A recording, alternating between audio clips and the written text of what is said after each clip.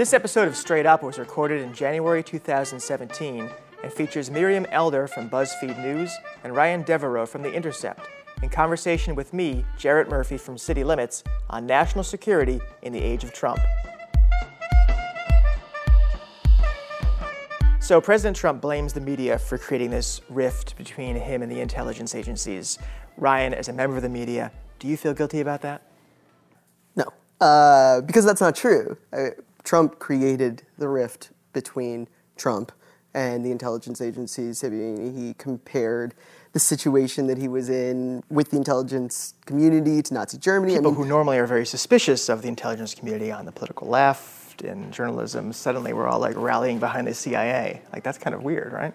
Yeah, but I think there's just this really broad repositioning happening where Trump is trying to reset the idea of what the CIA can do. So inside the CIA, you have factions that, are probably really angry with what he did, but I bet there's also, or we know from reporting, there are factions inside who are really excited that he's, with the idea that he can potentially let them cut loose and do whatever they want. And then you have a repositioning on the left, you have a repositioning on the right. It just feels like everything is really up in the air right now. So that's true that the factions thing is true, because I've heard that, but I don't know if that's another part of the static, and that's a real thing. Yeah, I mean, of course. It's a big institution with a lot of different people with different politics. The CIA, a lot of folks in CIA pride themselves on being objective thinkers.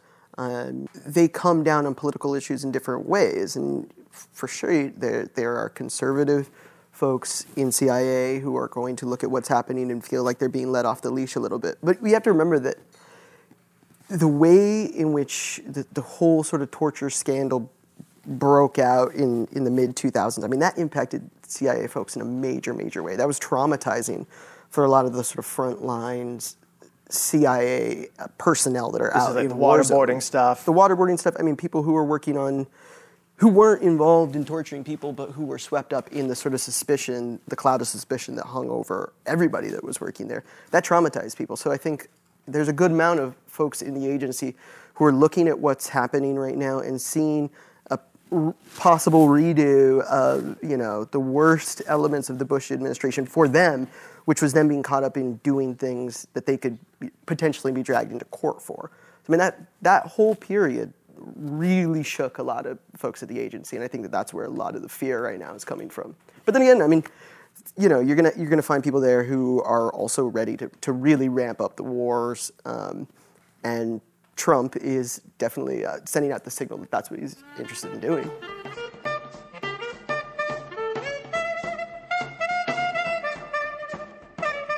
I want to ask you to dump your notebook on the table, at least not until we have a few more drinks. But, what are you working on, or what part of this story do you feel you have that hasn't really made it to the mainstream yet? What aren't we getting that we should get about what's going on there? I mean, the thing that I'm really interested in understanding is the way in which sort of the familiar elements of the war on terror, the agencies, the sort of operations, surveillance, all of that sort of stuff, I think there's a real possibility of it being turned inward. Mike Flynn's book, National Security Advisor Mike Flynn, one of his core sort of principles in his vision of the way that this fight is going to play out is that it starts at home and it starts domestically. And I think that the FBI is a super interesting agency to be thinking about right now, because I think that we're going to see this whole apparatus really turning inward on Muslim Americans and those communities. And I think that's really where our focus should be right now. There's a prospect for civil liberties violations unlike anything that we've seen in quite some time, or maybe ever. I mean, it's dark. That raises an interesting question. Are we letting Obama off the hook with this focus on the bad things that Trump and Flynn want to do when it comes to maybe restarting black sites and doing other terrible things? I mean, it's not like the Obama administration was a glorious moment for human rights and civil liberties when it came to this part of the policy world, right?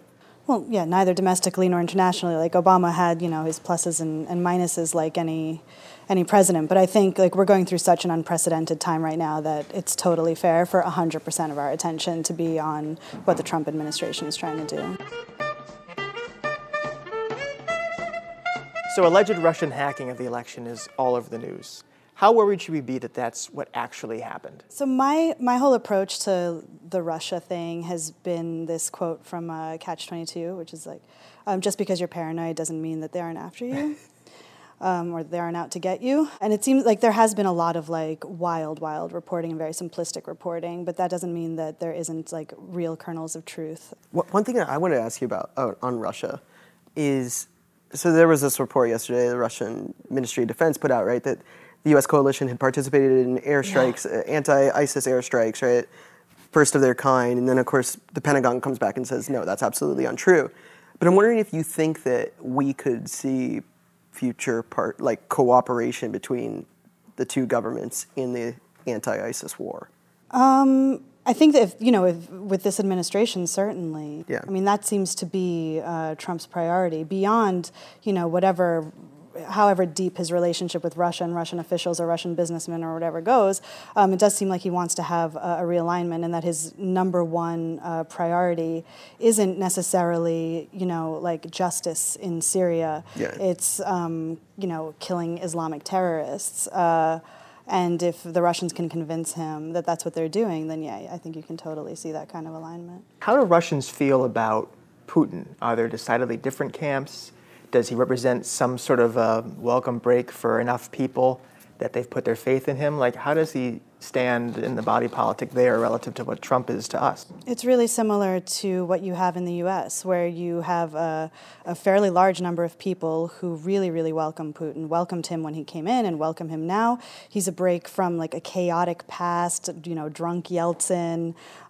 He's someone who represents law and order, and who represents Christian values. Like, there's definitely a faction of the population, a pretty large part, that believes that, just like with Trump. Then you have, what is kind of the catch-all phrase is opposition or oppositionally minded people who look for, independent sources of information, who believe in things like human rights, who believe in things like freedom of the press, the freedom to protest, and they certainly don't support Putin. It's not unlike the situation we have here. What happens if the bromance ends between Putin and Trump? Well, that's the interesting thing, is like, it's going to be interesting to watch how does Russia exist without having the U.S. as an enemy. For so long, Russia's been able to say, like, evil America is screwing with our elections and with our politics and whatever, and now that doesn't exist, what are they going to do? We're seeing, like, this hints of an interesting realignment in Russia where they're now starting to put the blame on like the deep state in the U.S. and saying that really, it's like the spy agencies in the U.S. that are looking to undermine Trump. So, maybe that's... You've raised something that I think hasn't been talked about enough, the discussion about potential Russian interference in our election. Some people, particularly on the left here, have said, well, don't we do that all the time? And obviously Putin has mentioned that as being one of his complaints, that we go in to observe elections, but in fact we're kind of meddling with them or delegitimizing regimes after they're elected democratically.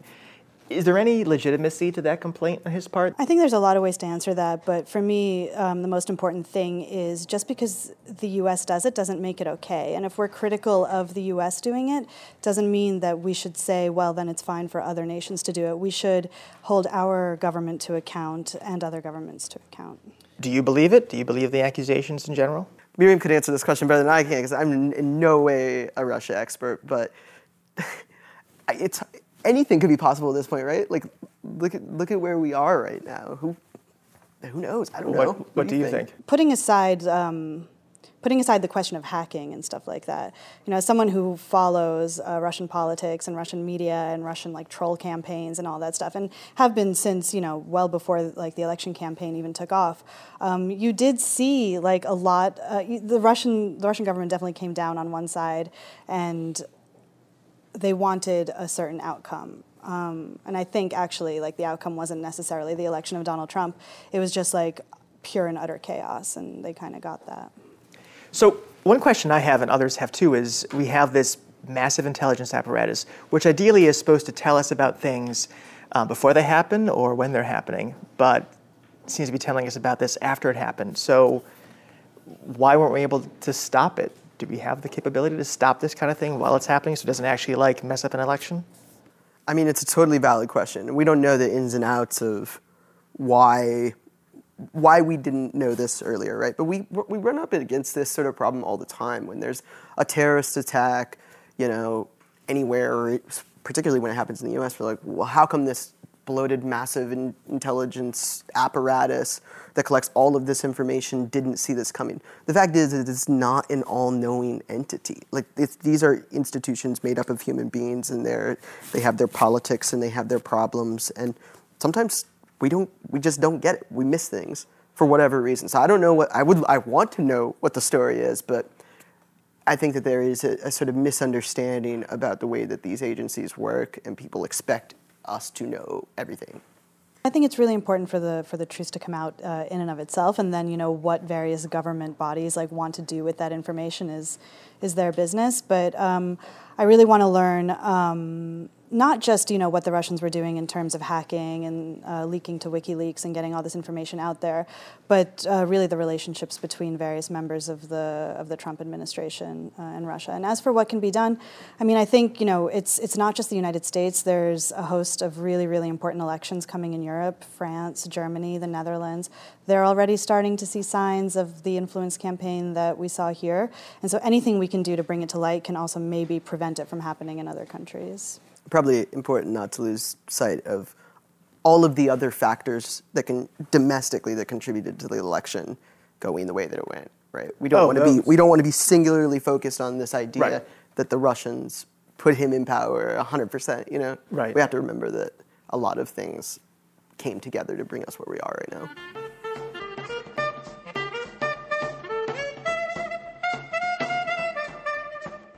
Let's talk about Trump's picks for national security. Were you surprised by any of them?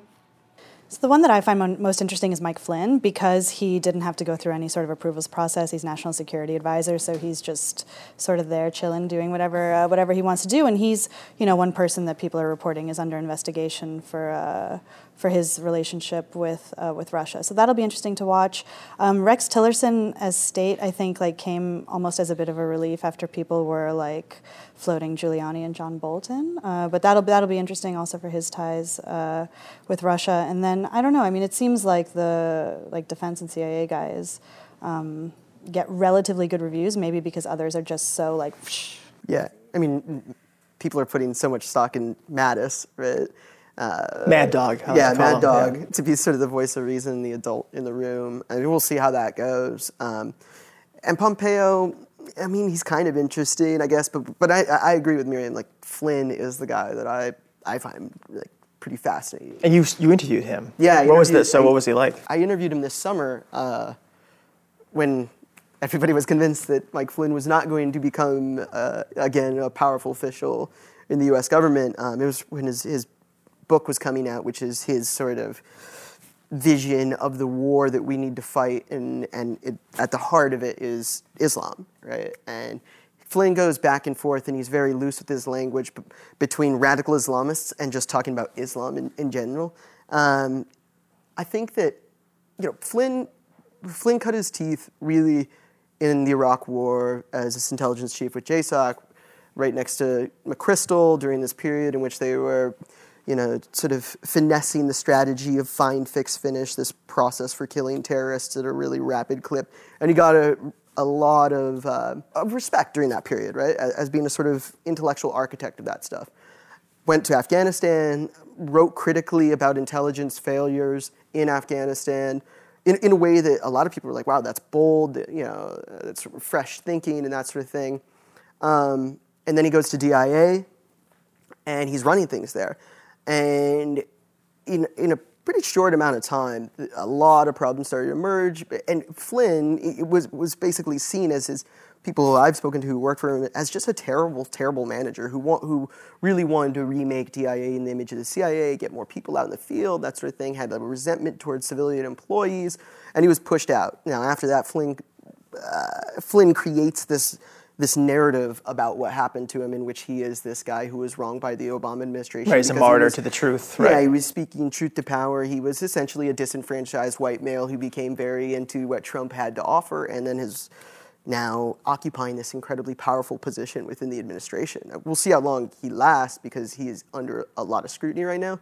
But I think in terms of his worldview, he's a true believer. Like, he believes that we are locked in an existential war with Islam / radical Islam, whatever he, however Islamofascism, whatever some he might wants say, to, yeah. whatever he wants to call it. And I mean, he could be a really, really dangerous player.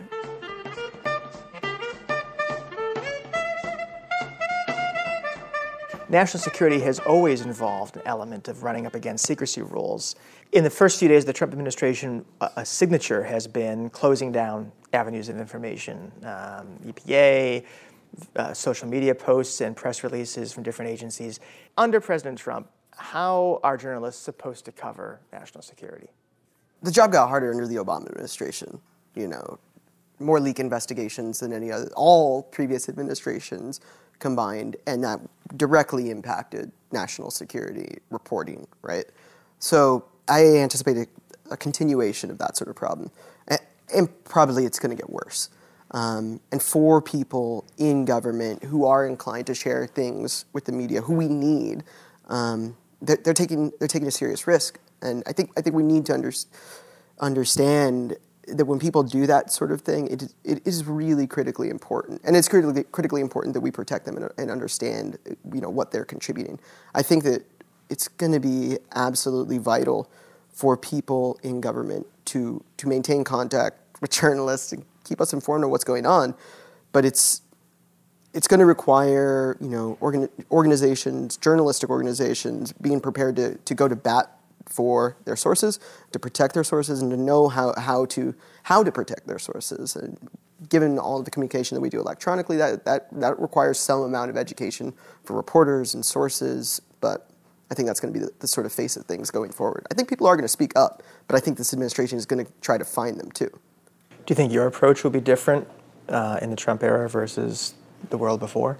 I think I just endorse entirely what Ryan said. Like, we've just, doubled down on thinking about communicating securely with sources, making sure that, everyone kind of knows the rules, and just being incredibly careful, and also being ready and being open to receive the information from the people who will inevitably dissent at all levels from this administration. What do you think about the signal that Obama sent? Not that precedent will be followed, but by commuting the sentence for Chelsea Manning, but not for Snowden.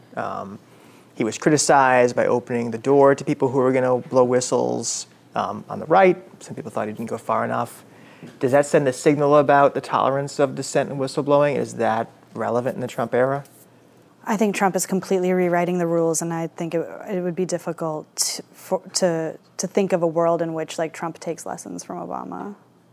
We're in just totally new territory here. So I guess one of the questions is, does this new era, this new president, require some change in our tactics, our approach? BuzzFeed's release of the dossier about President Trump obviously has raised that issue. Do you think your personal methods change at all? Do you think that conversation is the right one to have now? I think, it's always the role of the media to act as a check on power. That was true with Obama. It was true with Bush. And it'll just all the more so be true with Trump. In terms of what we're doing differently, I think we're getting ready for potentially some battles ahead. We posted a job for another First Amendment lawyer and stuff. So getting ready, for challenges. And as for the dossier, to me, that was much more a reflection of the new media environment rather than necessarily a reaction to Trump. It happened to be about him, but the reason we published, it wasn't to stick a finger in his eye, Do you think the media will cooperate with each other when it comes to issues that affect access for everybody? People have raised this question about the White House briefings and whether if somebody is lying to you or refusing to take questions from the mainstream press, you just leave the room and deny them the platform. What do you think? Do you feel like there's that common cause among competing outlets? Yeah, I think that I'm very hopeful that there'll be a lot more collaboration. You look at something like the Panama Papers, right? That came out last year, and it was this big effort bringing together a bunch of investigative journalists to work on, on a single project. I think that collaborations are great. I think that, and also when we find ourselves in fights, whether they're First Amendment fights or access type of fights in press conferences or that sort of thing, there should be solidarity. I think I think that that's important right now because this is an administration that is going to go directly at journalists and press freedom. This is a very very sensitive commander-in-chief. So I think we need to have a sense of being together in this.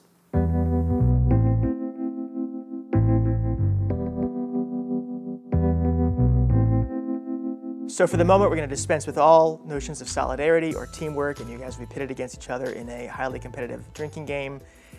We acknowledge that while we focused on President Trump and his dealings with the foreign world or his foreign policy, other presidents have also said interesting things about the rest of humankind. I am going to read you quotes. I'll tell you what they are about, and you will name the president who uttered them. Or in some cases, perhaps the candidate who became president. So we'll start with this one. I looked the man in the eye. Oh, Bush. I'm sorry. So, About Putin. that's unfair. All right, everyone should drink. You cheated, so you drink, and you should drink because we should. How all am I drink for that one. cheating? Well, I know that quote. You have to give the man a chance to answer. If you answer correctly, you don't have to I thought drink. this was Everyone else competitive. does. Okay, fine. I'll read the whole quote, and then you can answer. I looked the man in the eye. I found him to be very straightforward and trustworthy. We had a good dialogue. I was able to get a sense of his soul. Bush. Very good. Well done. About whom? Putin. Putin. Very good. Everyone wins that one. Okay. There is no Soviet domination of Eastern Europe, and there never will be under a blank administration. It was said to Jimmy Carter. Reagan? President Ford.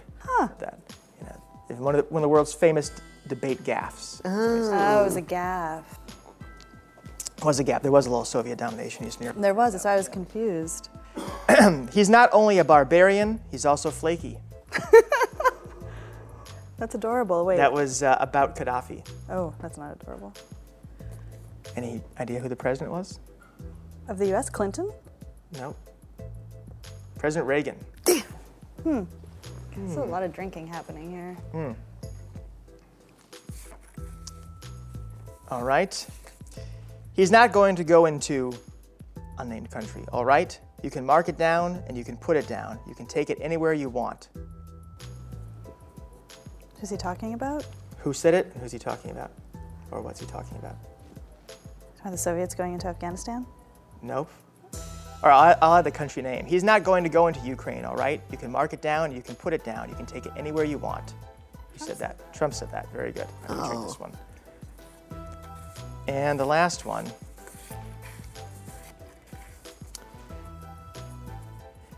When the president does it, it means it's not illegal. Ah, Nixon. Talking about Watergate. Nixon. Right, very Yeah. good. Let's all toast that. Here's to President Nixon. Bomb these people.